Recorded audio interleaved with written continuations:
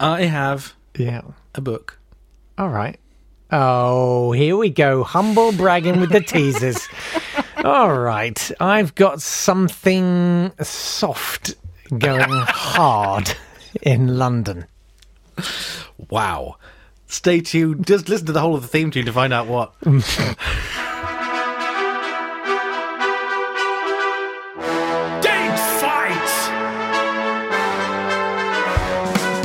I was tempted to just run the entire 5-minute long bed, but no, we're here. Hello, welcome to Date Fight, and thank you for listening at the weekend. That makes you special you're so good. and single-digited. And no, I'm kidding. But this is the sort of climax of the week because it's forfeit day, where whoever has lost Date Fights this week has to pay the ultimate price involving. Current score is 4.5 to me, 6.5 to Nat. Yes. And I'm so, Natalie, he's Jake, and we are going to be hurling events at each other and seeing which survive the conquer fight of our minds. Nice, that's a good one. I like that one. Well done. Thanks. Let's kick off then and put me out of my misery. Okay. It's round one. Shall I go first? Yeah, go on. Are you doing your book one? No. Saving it. Great. Really On the great. 24th of November, 1974, was discovered 40% of the skeleton of Lucy. Lucy is a small, upright Hominid. primate. Yes, hominid. Thank you. With a valgus knee, Yep. to show that he walked upright, and is... Thought to be the most to be the complete early. Yeah. Was she one of yours? Yeah, I should have gone. Weird Thank that. goodness I Yeah. went first. I'm so annoyed. Good luck catching up now! We both picked the same one, which means we get half a point each. Yes, Australopithecus. Yes, I think is Australopithecus the name. Lucy. She was Yes. named after Lucy in the Sky with Diamonds, which the anthropologists were listening to when they found her.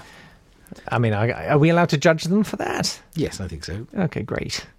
I mean, better that than like having to call it Dane because you've been listening to True Steppers. You're out of your minds. I mean, it could have been worse. Okay, well, it's very much over for me, but let's trudge through the machinations of this podcast and have the birthdays.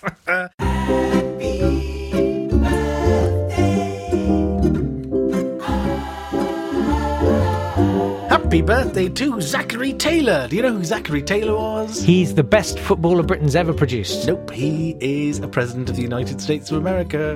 In fact, I will give you a point if you can name either the president who came before him or after him. Steely Dan No, and Vincent Price. no.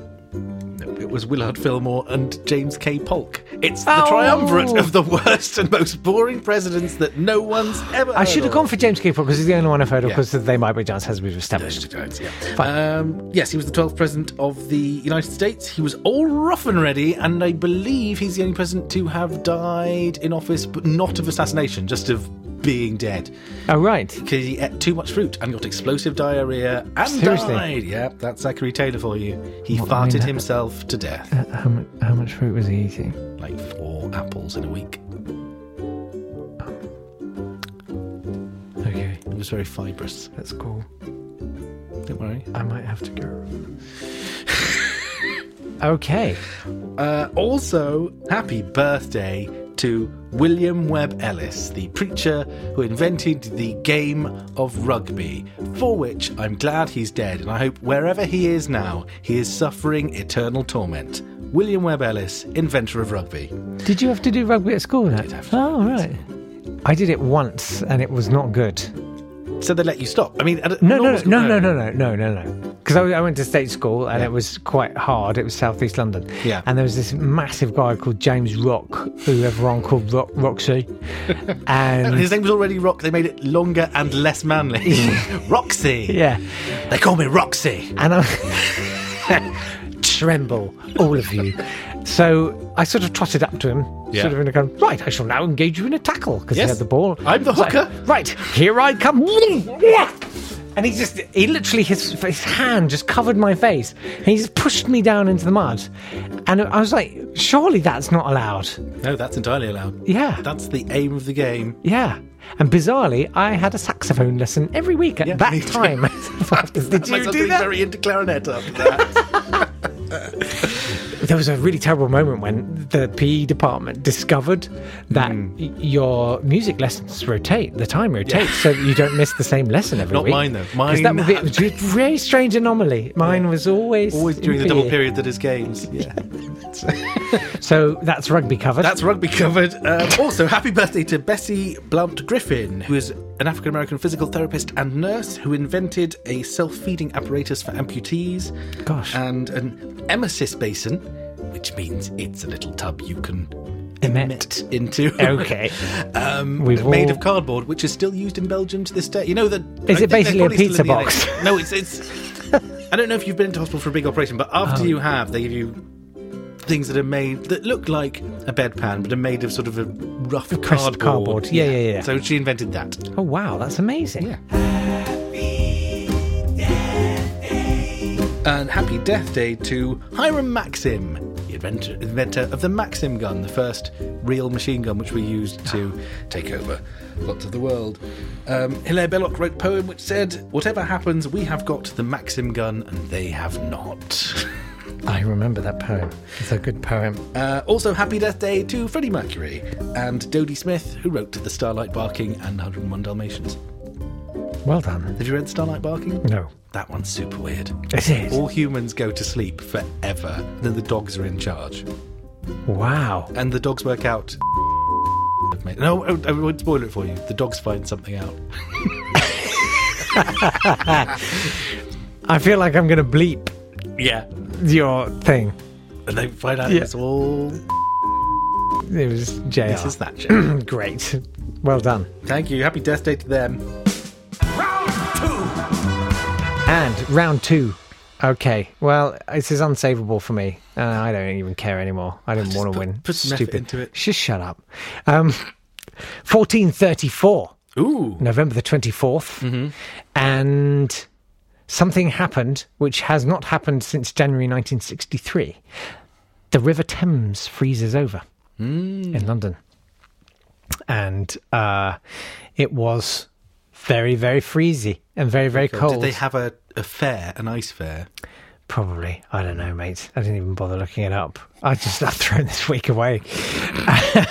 So yes, January 1963 is the last time it happened, and the last time before that was 1814, January then.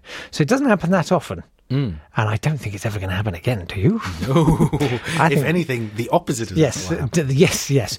And let me take you forward, melt. yes, to November the 24th, 2041, when it boils. Yes. Oh, man, that's so dark.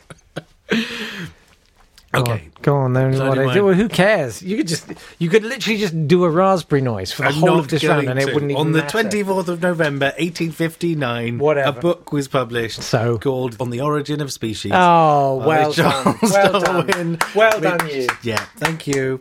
It was a nice time with Lucy. See, I was going to tie the two together. Yeah. That's a good one, mate. Hominids and... I think you're using a much better website than I am. Curses. That's very annoying. I need to find your website. Fortunately, there's yogurt in the fridge. Yes. Oh, okay. It's forfeit time. It's yogurt time. Here we go then.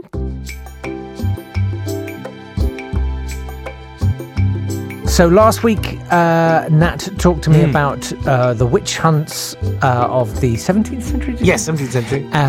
In East Anglia, while he fed me a peach yogurt. Yes. Today, it's pineapple and passion fruit. Lovely. And what would you like to talk about? Let's talk about conscientious objectors in the First World War. Oh, that sounds fun. Okay.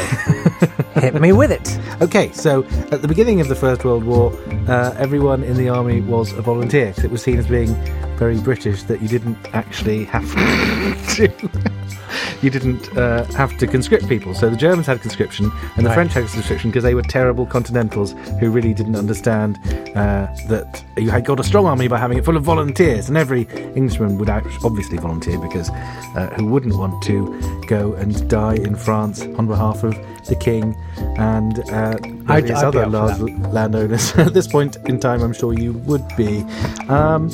You want to come up until I left a little bit? I'm not sure I do. So in late 1915, they realised, everyone who volunteered has been killed. We've run out of people. We really need lots of other people. But there seem to be lots of malingerers who haven't bothered volunteering. So we should conscript them all. But they included a right of conscientious objection in the bill, which said if you sincerely, conscientiously object to having to fight, then you don't have to. So if you're a Quaker or someone like that, then you shouldn't have to fight. Was there a massive uptick in Quakers?